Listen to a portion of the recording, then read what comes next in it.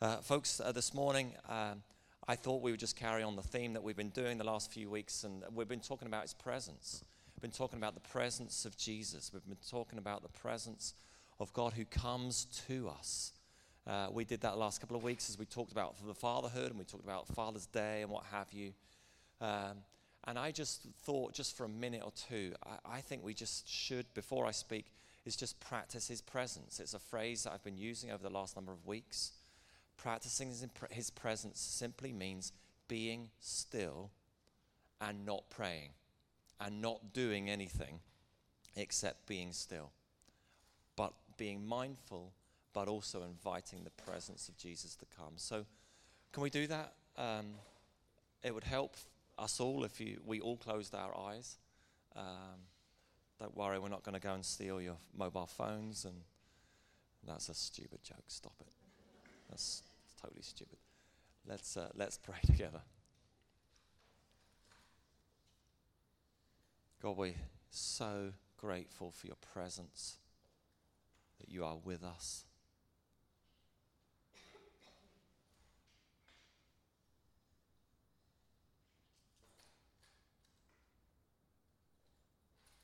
And we just welcome more of you. We invite more of the tangible presence just now, just to come.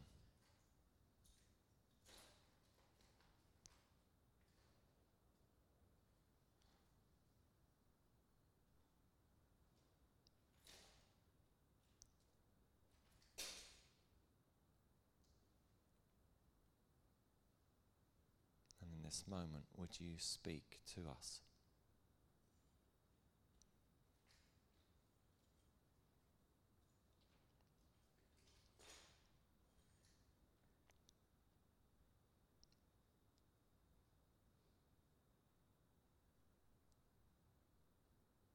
Speak to us, Lord.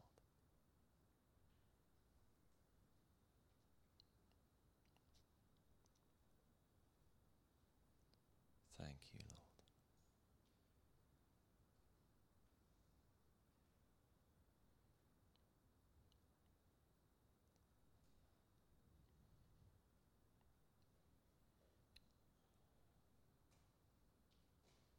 Thank you for your presence, Lord. Fear not, for I am with you. And God, right now, for those of us where fear is such a presence in our life, fear and anxiety, right here, right now, in this moment, we pray that you would replace that with your perfect love that casts out all fear.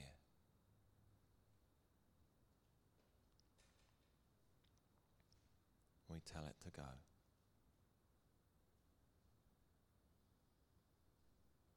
You're much bigger than the fear, and you're in control.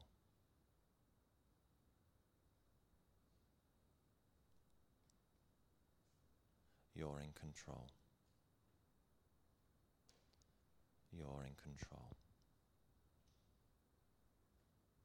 And whatever that is, we choose now just to surrender it. We choose to give up our control, and we just put you in control.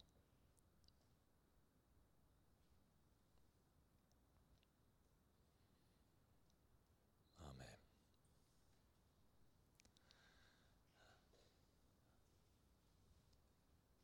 His kindness leads us to repentance. He's good to us. His favor is upon us. I'm so grateful for the person of the Holy Spirit. We have a phone. I'm going to dip in and found it. There it is. This is the church phone, by the way. There it is. And on it, the screensaver that Chantel has chosen to put on there says this: Holy Spirit is not a force to be. He is a friend to be known. And that was Craig Cooney, who's known to many of us here. Holy Spirit is not a force to be. He is a friend to be known. Friend to be known. And I'm so grateful for the Holy Spirit that is available to us and available to our lives. You know, I just often have wondered, when we read the Old Testament, the people of God, the Israelites, didn't have the Holy Spirit.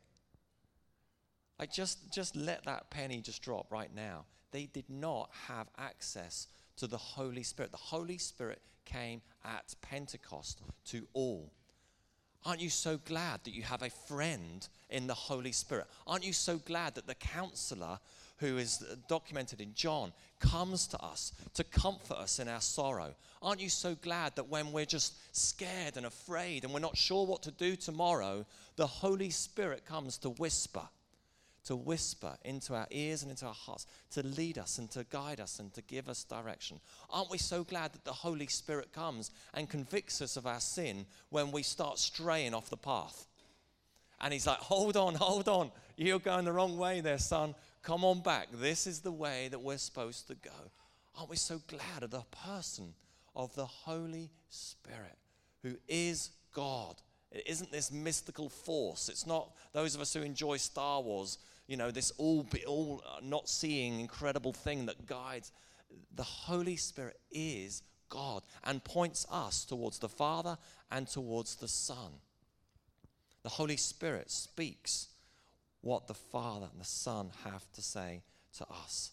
Aren't we so glad of the Holy Spirit? What I want to do is actually take us back, though, and look and take us on a little bit of a Bible study throughout 1 Samuel to talk about the Ark of the Covenant. And for those of you who want to get a picture of the Ark of the Covenant, just remember Raiders of the Lost Ark. It's a slightly interesting story, not taken from the book itself, but nonetheless quite entertaining. The ark was a wooden container dressed with gold. It housed the tablets of stone of which the Ten Commandments were inscribed on. And inside there, carried amongst the ark, was the presence of God. The presence of God. And I love reading the Exodus story, how Moses brought the people out of slavery. They're at the base of Mount Sinai. And all those times, all those moments when Moses went as the messenger, as the leader, as the prophet, as it were, to the people of Israel, and went up above the mountain, and only he could go. Why? Because the presence of God was so strong and so tangible. He told the Israelites, don't even go near the mountain. Don't touch the mountain. You touch the mountain, it's not going to be good for you. Why? Because the presence, the holiness of God, that mankind could not enter into the presence. And yet today we sit here nonchalantly. Is that the right word? Just kind of, oh yeah, we're here in our shorts and t-shirt. We just rock up and hang out with Jesus because he's our friend. I'm kind of mocking that slightly to make a point. That we must not take him flippantly. We must not underestimate the presence and the power and the majesty and the holiness and the glory that is God. And when we shape and when we face up to the presence of God, we pretty much come consumed with his holiness, and we feel this sense of unworthiness. And yet, because of the blood of Jesus shed for us on the cross, we are able, we have access, we have these moments where we are able to enter into the presence, his presence. The ark represented his presence. And we read these biblical stories where one, for instance, is when they go to Jericho and they take the town of Jericho, and we know the story well. They marched around it 7 times, 7 days, but before them they carried the Ark of the Covenant. The Ark carried the presence of Jesus, the presence of God. Went before them in battle, and the Ark was almost like the special weapon. It was like the Gatling gun. It was like the nuke that just created just devastation. Why? Because of the presence of God. Until one day, and here we are, we take up the story, we're in 1 Samuel 4. We've got a few passages. I know, because I'm not an auditory learner, that means a listener, learner, that right now I would switch off when I'm about to read. I do this before, so stay tuned and I'll try and animate as best as I can. We'll see how we go. Stay with it, because if you stay with it, you're going to get it much more than if you don't stay with it. Now the Israelites went out to fight against the Philistines. That's the good people versus the bad people. God's people against the not-so-God's people. The Israelites camped at Ebenezer and the Philistines at Aphek. The Philistines deployed their forces to meet Israel, and as the battle spread, Israel was defeated by the Philistines, who killed about 4,000 of them on the battlefield. When the soldiers returned to camp, the elders of Israel asked, Why? Why did the Lord bring defeat on us today before the Philistines? Let us bring the ark of the Lord's covenant from Shiloh, so that he may go with us and save us from the hand of our enemies. So the people sent men to Shiloh. They brought back the ark of the covenant, the Lord Almighty, who was enthroned between the cherubim. And Eli's 2 sons, Hophni and Phinehas, were there with the ark of the covenant of God. That's important.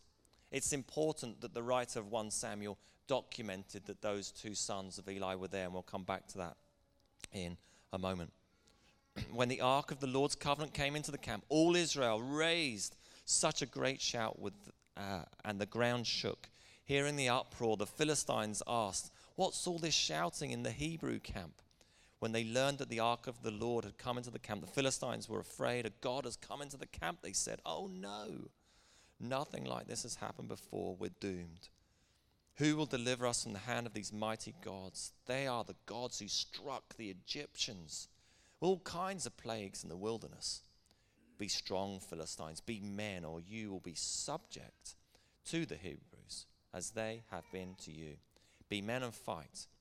So the Philistines fought, and the Israelites were defeated, and every man fled to his tent. The slaughter was very great. Israel lost 30,000 foot soldiers. The ark of God was captured, and Eli's 2 sons, Hophni and Phinehas, died. God's people go to war against the Philistines. And round 1, ding, ding, they got a right kicking.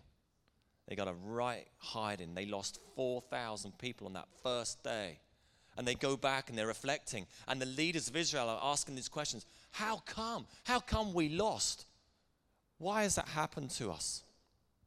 And they decide, it's good decision, let's get the ark. The ark's going to go before us. The ark, God is going to be with us, and he's going to give us the victory that we need. The Philistines are fearful. They hear, my goodness, what is this? We've heard of this ark. We've heard of this God, the God of the Israelites, the God of the Hebrews, who once upon a time was subjected to slavery from the Egyptians, and what their God did to the Egyptian people. Oh my goodness. Yet they stand up, they stand strong, and they fight. And on that day, they defeat the Israelites. 30,000 people die, and Eli's sons are 2 of them. Why is that so important? We read in chapter 2 and chapter 3 of 1 Samuel that they were bad boys. Eli was the priest. He was the main man of the day, and his sons were not good sons. And Eli did not take matters into his own hands as a father and bring the relevant discipline that was required for them. And there's 2 significant things that those boys did, or those young men did. One is that they slept with the women of the tent to the meeting. They were sleeping around. That's clear. And then the second thing is that they were stealing from the Lord. They were stealing from what was God's.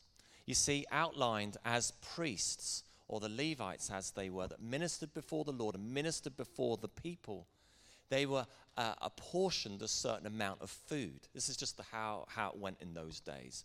They received from the people's offering, and that's how they kind of supplemented their livelihood. And that's how they got their food.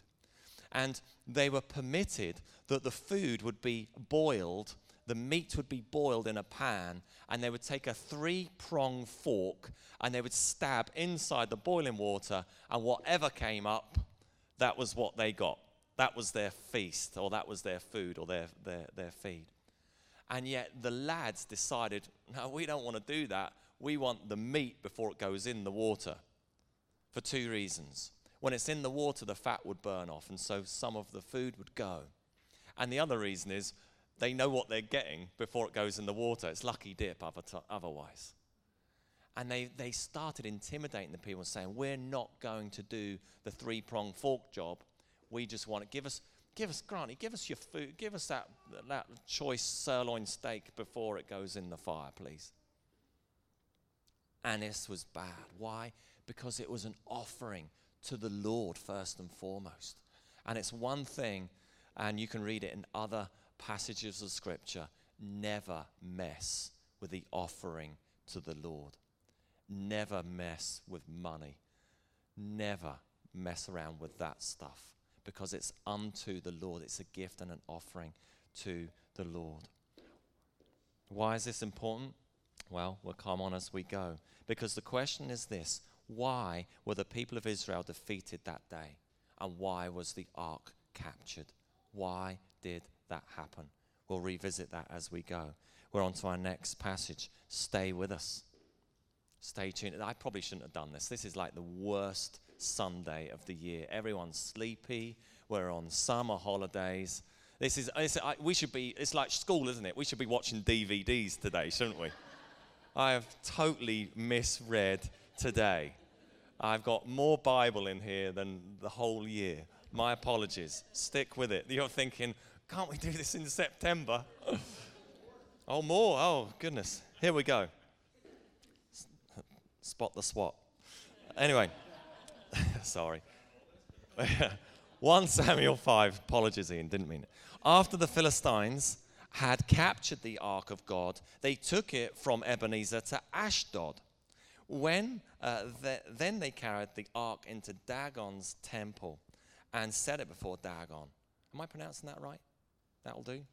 When the people of Ashdod rose early the next day, there was Dagon fallen on his face on the ground before the ark of the Lord. They took Dagon and put him back in his place. But the following morning when they rose, there was Dagon fallen on his face on the ground before the ark of the Lord. His head and hands had been broken off, and they were lying on the threshold. Only his body remained. That is why, to this day, neither the priests of Dagon nor any others who enter Dagon's temple at Ashdod step on the threshold. The Lord's hand was heavy on the people of Ashdod and its vicinity. He brought devastation on them and afflicted them with tumors. When the people of Ashdod saw what was happening, they said, "The ark of God of Israel must not stay with us. His hand is heavy on us and on Dagon, our God." So they called together all the rulers of the Philistines and asked them, "What shall we do with the ark?" They answered, "Let the ark of God of Israel be moved to Gath." So they moved the ark of God of Israel. But after they had moved it, the Lord's hand was against that city, throwing it into great panic. He afflicted the people of the city, both young and old, with an outbreak of tumors. So they sent the ark of God to Ekron. As the ark of God was entering Ekron, the people of Ekron cried out, "They have brought the ark of God of Israel round to us to kill us and our people." So they called together all the rulers of the Philistines and said, "Send the ark of God of Israel away. Let it go back to its own place, or it will kill us and our people. For death has filled the city with panic." God's hand was very heavy on it. Those who did not die were afflicted with tumors, and the outcry of the city went up to heaven. Imagine the Philistines when they first captured the ark. Imagine it. It's like, hey, we have captured the secret weapon. We have taken it from the people. We have stolen their secret power. We have stolen their God. They are doomed and we are empowered. We have got their God and he's going to fight for us. And they placed this wooden container dressed in gold. They put the ark in the temple of their god, their idol, Dagon. Dagon was this chief deity of the Philistines. It's their worship of their pagan god, which dates back to the 3rd millennium BC. And according to ancient mythology, Dagon was the father of Baal, and he was a fish god representing half man, half fish. Interesting, right? This is their deity. This is their God. And they have chosen to put Yahweh literally in the temple. And day one, they find the statue of Dagon literally fallen to the ground before the ark.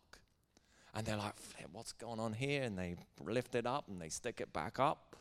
And the next day, they find it face down, which I think is significant, with his arms and legs broken off. Greatest commandments. Love the Lord your God with all your heart. Worship him, and worship him only. Thou shalt not have any other God beside me, says the Lord. And put before their God falls face down.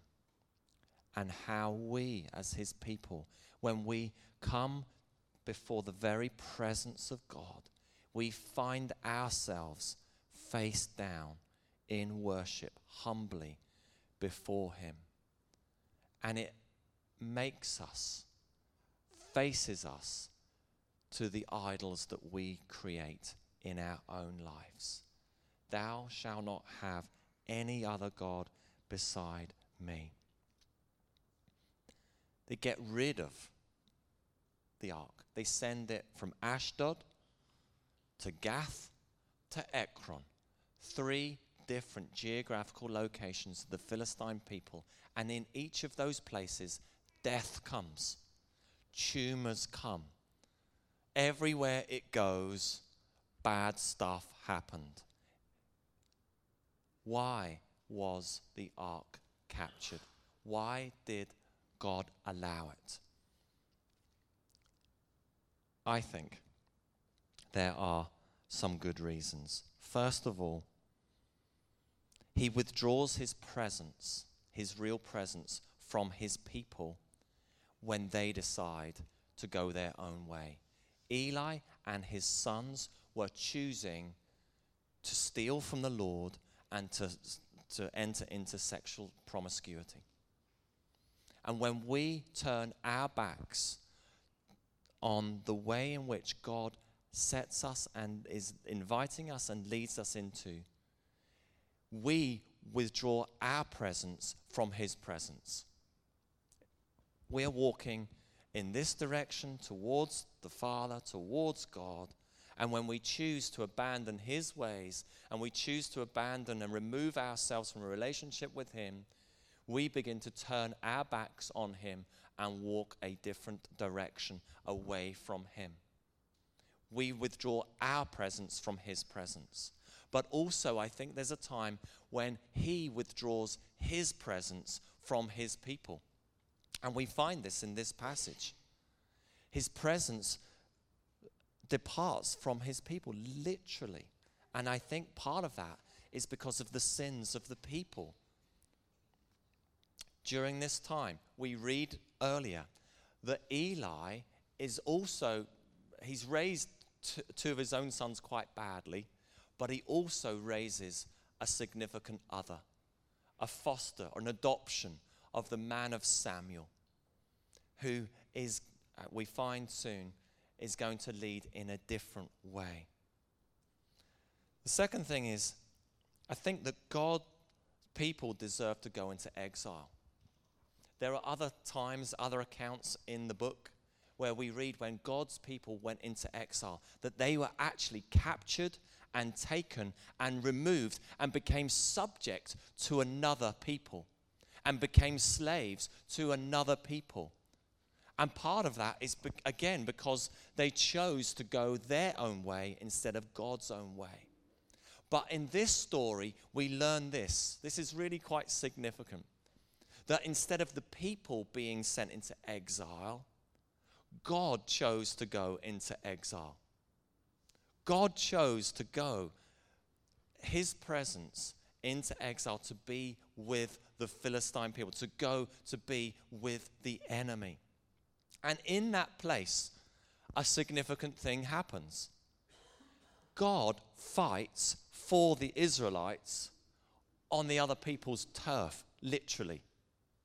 Because in that time and in that place, we read how he defeated the Philistines, how he brought death to the Philistines, how tumors came to the Philistines in that time. The presence of God. It wasn't even God's people, the Israelites, didn't win any victory. It was God himself. He's the one who fights for us. He's the one who's fighting our battles. And we said this, didn't we, 2 or 3 weeks ago? All we need to do is be still. The Lord will fight for us. Redemption and restoration is always God's heart. And God was leading and ushering his people to return to the Lord. This is the biblical meta-narrative. That's a fancy word for basically saying from Adam right the way through the book, we see this thing happening where God is wanting relationship with his people, but his people stray from God. They choose to go their own direction. And God is always ushering in, always welcoming, always presenting invitation for us to come to him. And we read this throughout the scriptures. And this is true for our lives. It's so true for our lives.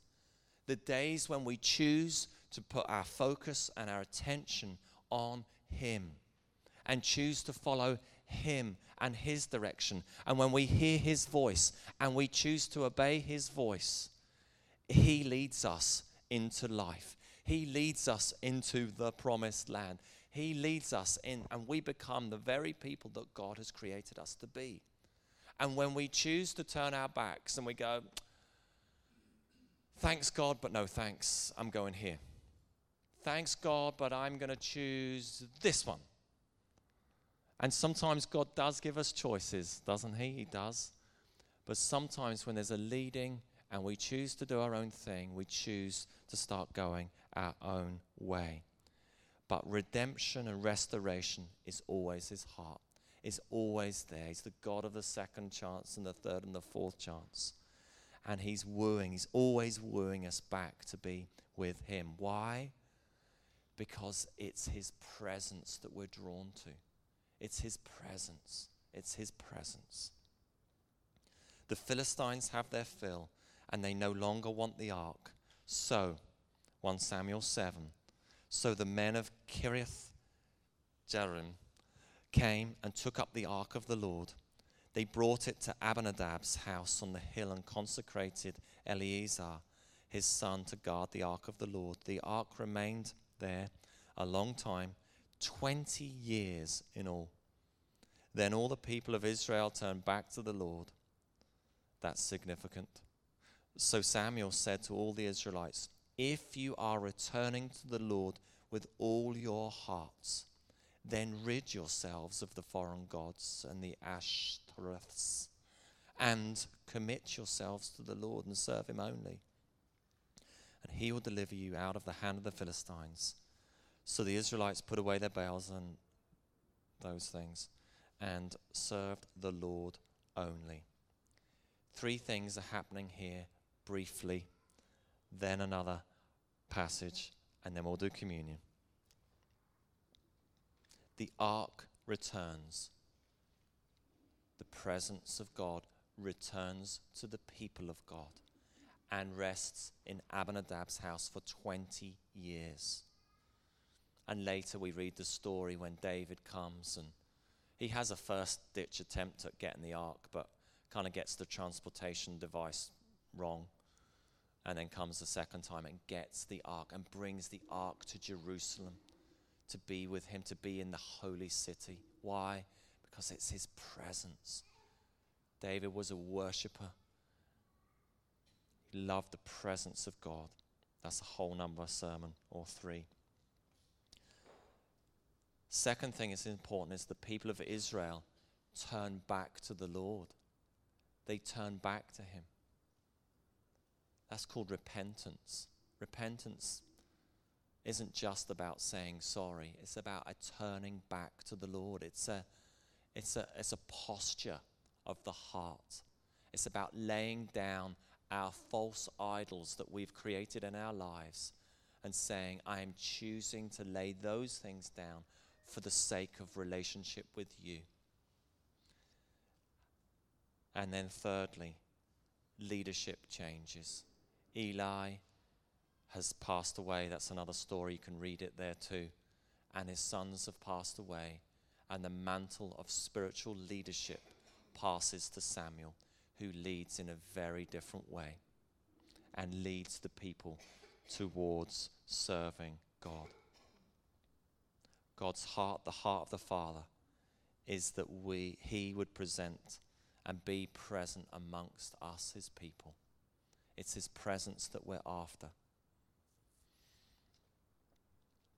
Lastly, David, later we read, has an extremely inappropriate relationship with someone that's not his own.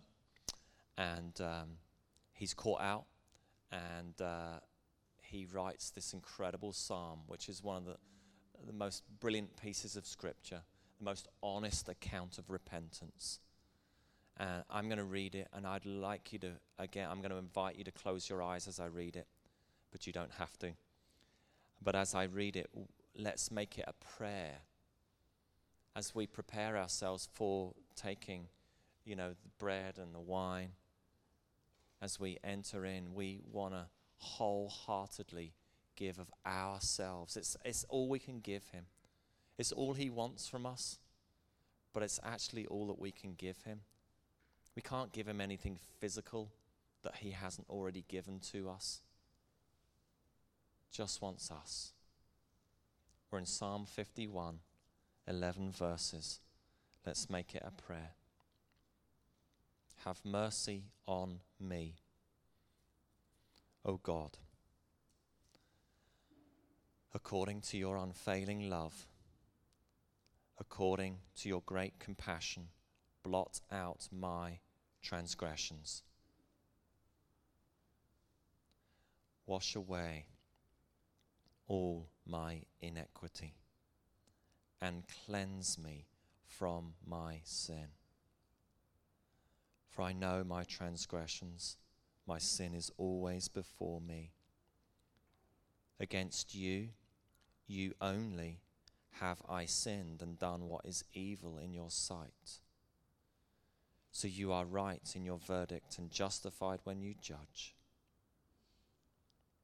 Surely I was sinful at birth, sinful from the time my mother conceived me. Yet you desired faithfulness. Even in the womb you taught me wisdom in that secret place. Cleanse me with hyssop, and I shall be clean. Wash me, and I shall be whiter than snow. Let me hear joy and gladness. Let the bones you have crushed rejoice. Hide your face from my sins and blot out all my iniquity. Create in me a pure heart, O God, and renew a steadfast spirit within me. Do not cast me from your presence or take your Holy Spirit from me. Do not cast me from your presence or take your Holy Spirit from me.